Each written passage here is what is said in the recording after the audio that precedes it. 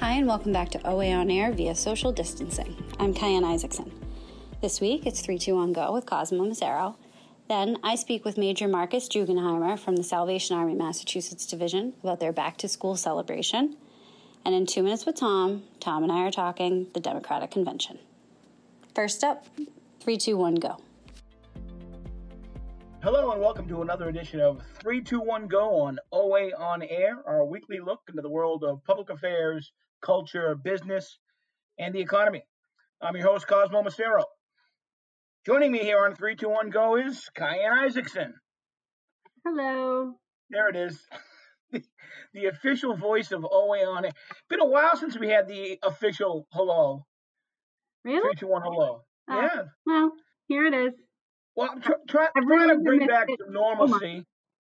Trying to bring back the old intro to 3-2-1 Go, get some normalcy back since we can't really count on pandemic life returning to normal anytime soon. No, and it's the little things that get you through. They are. It is. None of those responses made sense. Anyways, great to be talking again, Kyan. Let's dig right in with Amazon and shopping malls. Big story in the Wall Street Journal suggests that Amazon and Simon Properties Group, one of the major American shopping mall real estate companies, are talking about putting certain anchor spaces, Sears, JCPenney, to use as major regional distribution hubs for Amazon, which on the one hand, I think is very good news that in many cases, vacant space can be repurposed in that way. I'm a little puzzled as to how that fits in with the traditional shopping mall model, though that model is probably significantly altered in a permanent way because of the pandemic. What do you think? So I guess my question is when they say fulfillment center, are they saying it's a place that we can come and pick up orders? Or is it a place where their team is fulfilling orders? Because either way, it certainly doesn't seem to really fit in with how we think of a mall. But that was my first question. And then my other takeaway is it is incredibly interesting to me when we talk about a company that began online, strictly online as a book retailer, has now grown into a behemoth organization that really does everything. You can shop and buy just about anything via Amazon and is now transitioning to brick and mortar space, not as much as they are online, but to accompany their online offerings. While we've seen so many other companies do the opposite, which is begin as a brick and mortar store and then transition to fully online, they kind of defy what the rest of retail and the economy is doing. It's true. You're absolutely right. This is not new, but certain retailers like Walmart are doing the opposite, not to go fully online, but to integrate in the same way. It's just that they started at brick and mortar and they are working on building up their online fulfillment and online presence to be more competitive with Amazon. But just separate but related topic. Here's a couple of things that I think are interesting. And one is, and I guess I'm an old timer enough to fully understand, recall, and appreciate the major role that retailers like JCPenney and much more so Sears played as an all-purpose kind of retail choice.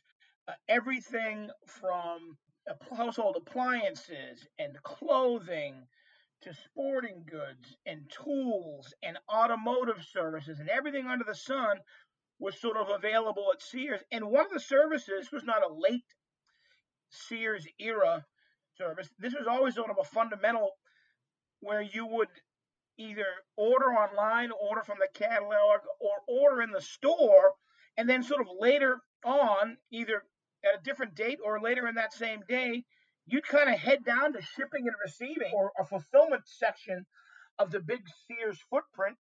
And your product, your purchase would come down a conveyor belt, and you'd be off with it. So I think that there's some infrastructure that probably makes sense for Amazon. I don't know the answer to the question. Is this really just going to be a distribution center, or will you be able to go there and pick up things? It feels like it could be a hybrid of those. In the same way Whole Foods has those lockers, there are other locations with Amazon lockers. I think that may be possible. I'm curious. By the way, there's 14 Simon Properties malls in Massachusetts and all over the place, including in downtown Boston, at Copley, Auburn, Burlington, you name it. How does this support the traditional shopping mall model? Can that even be supported to keep it alive? I actually had occasion to go to a mall recently to pick up something, and it was a very depressing experience because the mall is open and almost nobody is there. Yeah, I wonder, I think it could be twofold. On the one hand, I think malls look very different. I went to a mall, I remember, in December leading up to Christmas on a Saturday afternoon, and it just wasn't that crowded, which to me was incredibly indicative of how we all shop now. But, Amazon is one of the largest, I guess, industrial tenants in Greater Boston already. This would take them to just a whole other level, which really just takes their retail takeover from just online to now brick and mortar. But also the optimist, I guess, in me says, is Amazon taking over these spaces and paying the rent on these very large locations? Does that allow the malls to stay open for some of these other smaller retailers? So is it in fact helping? I don't know. That might be incredibly idealistic, but maybe that's the idea. Like maybe that's what Simon is thinking, is if they can't get these spaces filled, will their malls survive? And if they don't, then, the little carts and the other smaller retailers that may not be small businesses, but definitely smaller retailers, may not have the option to have space anymore. So maybe it's necessary for everyone's survival. Yeah, no, I agree. Well, we'll see. I mean, I think that the traditional mall experience is absolutely, I'm not going to say it's over, but it's absolutely going to change.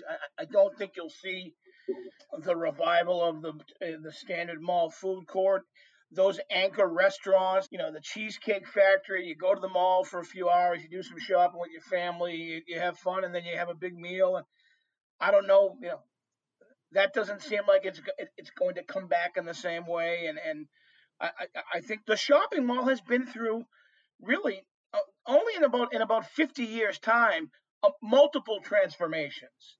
And I think we're about to go through another one, and maybe this is part of it. Perhaps. We'll see. We'll see if the deal goes through. All right, Cayenne, thanks.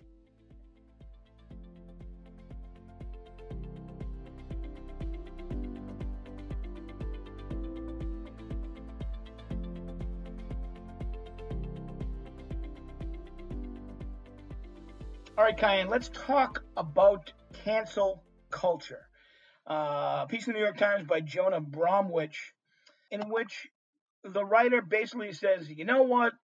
I'm going to stop using the phrase cancel culture. It's not fully evident to me exactly why, but maybe you can enlighten me.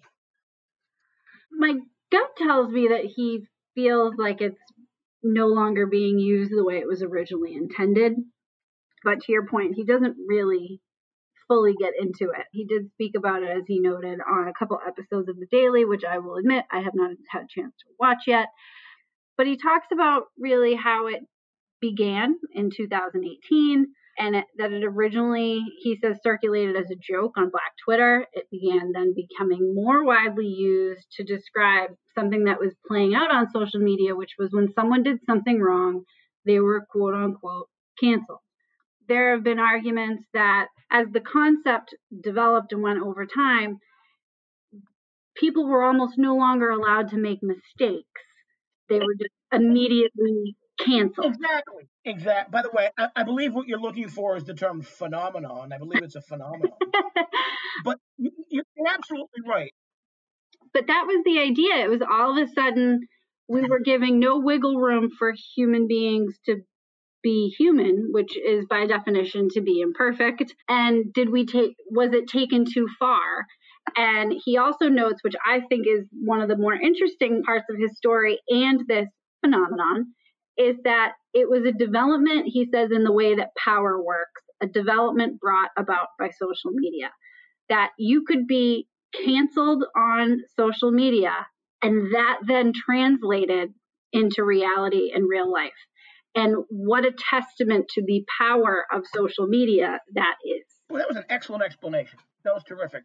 Here's why I actually avoid using that term, because I believe it sounds like, or it makes you sound like, among at least some audiences, like you are dismissive of, or that you are not taking seriously the very genuine sort of reckonings there have been in gender equality, in the Me Too movement, and now in racial equality and Black Lives Matter, because some people do use it in a way where they're dismissive of those things, and they toss around cancel culture. So I avoid it for that reason. But I got to tell you, I do believe that we are living in an age of complete intolerance for fallibility.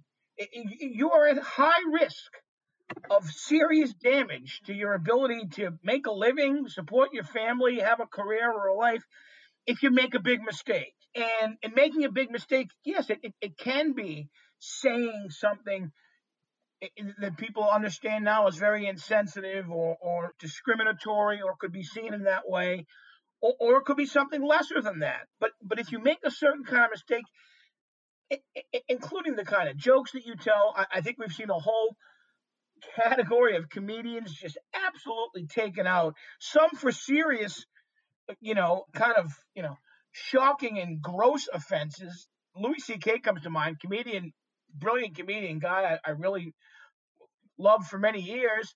And then he admits to this kind of disgusting habit he had. I won't go into it. And yeah, he has attempted to come back from the canceling and with varying levels of success. But then there are people who have really done nothing worse than say something that offended one person or a few people, or be perceived as a bully because of the way they behave in the workplace. Things that, behaviors that maybe you want to adjust or improve upon in your life. But should your entire ability to, sort of exist in the professional world be ruined? That's why I call it sort of an age of intolerance. And you put it perfectly. You can't make a mistake. Yeah, and I mean, don't get me wrong, there are mistakes and things that people have said that should not be forgiven, and they deserve to be knocked down as many rungs on the ladder as necessary, but not everything. And I think that's what this gets to, and where it almost got out of hand is, somebody could tweet something and people didn't like it, and all of a sudden you saw a stream of replies of, canceled, and then you'd see a headline the next day, why insert here is canceled. And there are certainly people who have done absolutely horrifying things that deserve to not be given attention anymore. But the idea that there is no room for error is, it's unfair, number one, because we all make mistakes. None of us are perfect, and expecting that because a lot of times this gets attributed to public figures. Attributing that level of expectation is also unfair. Not to, feel bad for all the famous people, but it's an interesting concept and has become a part of our vernacular in a whole different way. And to the earlier point of, what he spoke about, is that it all developed on social media, and it became a part of our everyday life as a result. So anyone who's ever underestimated a tweet or a Facebook post or what have you, I've always told people that when talking about social media etiquette and policies and just ways to do it, if you hesitate even for a moment about what you're about to write, just delete it. It's not worth it. Probably hesitated for good reason. Yeah. Howard Stern built his entire career doing the exact opposite, right? If you read his book, there's Private Parts. He said, anytime I paused and thought, I probably shouldn't say this, I knew it was the right thing to say. Meaning the right thing is in the provocative, often offensive thing. But he wouldn't have survived today. Probably not. He wouldn't have survived developing and building a career now. He's at a point where he's sort of not untouchable, but he's at a point where it doesn't really matter to him what people say or think. Yeah. But yeah, you're right. It's a very different environment, and look, it's the world we're living in right now, for better or worse. But there you go. Pretty fascinating topic, and I think we will see the evolution of public tolerance for error, change further as we go on. All right, Cayenne. All right, finally, Cayenne, President Trump, in his ongoing war with TikTok, has embraced TikTok's chief rival, Triller. I guess that's their TikTok's chief rival. Triller actually has existed longer than TikTok, but certainly plays second banana to that popular social media platform. You can't argue that Donald Trump, even though he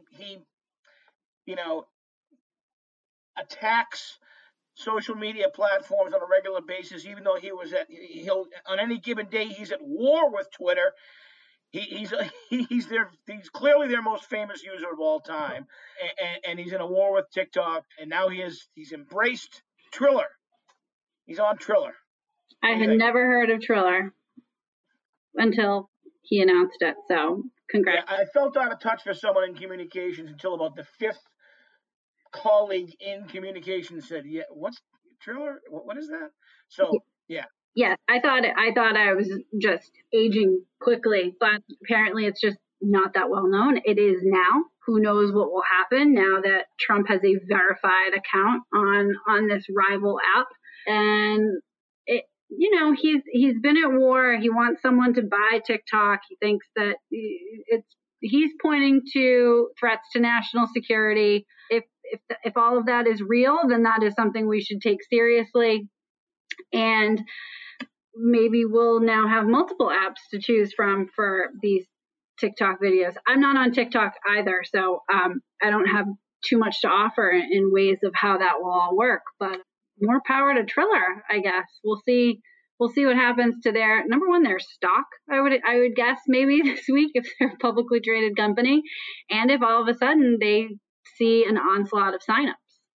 All right, so Donald Trump always making news on social media. This week it's Triller.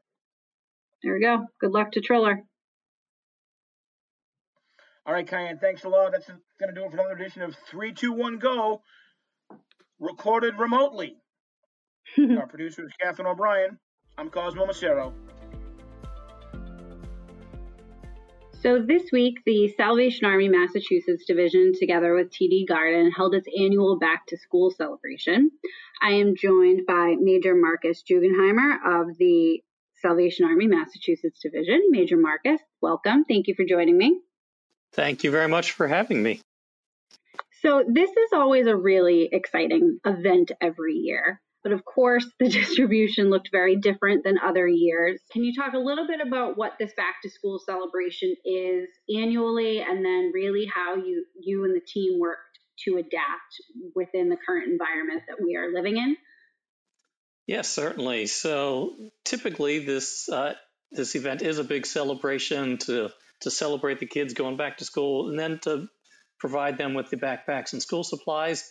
But typically it's held at TD Garden, and you'll find children running around the floor of the garden, playing games, a lot of different activities, a lot of different partners that are there to help provide wraparound services to the family. And we were in the midst of planning such an event for this year, for 2020. And then, of course, as COVID invaded the greater Boston area, we needed to start pivoting those plans and recognized two things right away. Number one, that we were not going to be able to do a big celebration as had been done in the past, and that became more clear as the months moved on, but also that the children and the families who have relied upon this in the past were still going to be in need, and perhaps greater need than in past years. And so we knew we needed to do something. And so our distribution this year looked very different. It didn't have all the fanfare and all of the fun of past years. We were able to move from one centralized location to distribution from 3 sites, and moving from 1 day to 3 days of distribution, all for the purpose of trying to provide the safest delivery of the backpacks and school supplies as possible. And it has worked beautifully. There have been very limited lines at any of the 3 locations. People arrive on site and are able to get the backpack and school supplies and the other items that are part of that and go right on with very minimal contact. Backpacks filled with school supplies were provided to 2,500 children throughout the Boston area. It's really a great example of it takes a village, which anyone with kids knows is the truth. What are some of the groups and organizations that help make this event happen every year? Well, we're very grateful for the long-term partnership and sponsorship of this event by TD Garden. The event is in its 9th year, and over those 9 years, we've been able to give away 35,000 backpacks to Boston Public School students and Boston area students. So that's exciting. And TD Garden continued when we reached out to them this year, even in the midst of COVID and challenges that they themselves at the Garden, of course, are going through. They were so happy to continue to provide the support. So TD Garden has been a great partner. Garden Neighborhood, charities, the city of Boston, Boston Public Schools. We worked, I would say, even more closely this year with Boston Public Schools than any past years. And then we have some other partners, particularly in recent years, Hope and Comfort, who has come alongside us, a charitable organization that has provided critical hygiene supplies that were added to the backpacks. So that can help the family kind of defray those costs. And this year, a new partnership with AIS, who is working on manufacturing masks, working with professional sewers known as Rosies to create high-quality masks to help combat the spread of COVID. So each backpack also comes with a child-sized mask that they will be able to have as they, whether it's going back into the classroom for on-site learning or even to have available even if they are going to be studying remotely. So grateful for all of those partnerships and the opportunity that it provides for us to give even more to the families.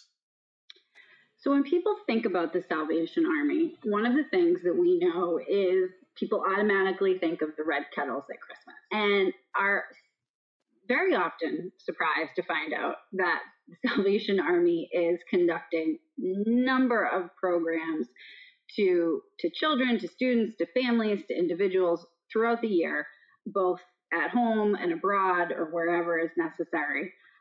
And this back to school distribution and celebration this week is an example of one of those. But what are some of the other ongoing programs in place to support families, particularly kids and students right now? Well, most people, when they think of the Salvation Army, yes, they think of the red kettle. They think of ways to give to the Salvation Army, not necessarily the ways that the Salvation Army then gives back to the community. I like to say that the Salvation Army is here to provide help for today and hope for tomorrow. Help for today by meeting the most basic of human needs, and whether that be food, shelter, utilities, any way to help those immediate physical needs that people are experiencing throughout blue sky days, but certainly even more during the days of this global pandemic, but also the hope for tomorrow. And the Salvation Army is deeply committed to providing life skills programs for adults, like our culinary arts program at the Boston Kroc Center, to educational programming for children. And so the backpack program is helping to provide the tools necessary for a successful school year, but we also provide typically after-school programs in a number of communities,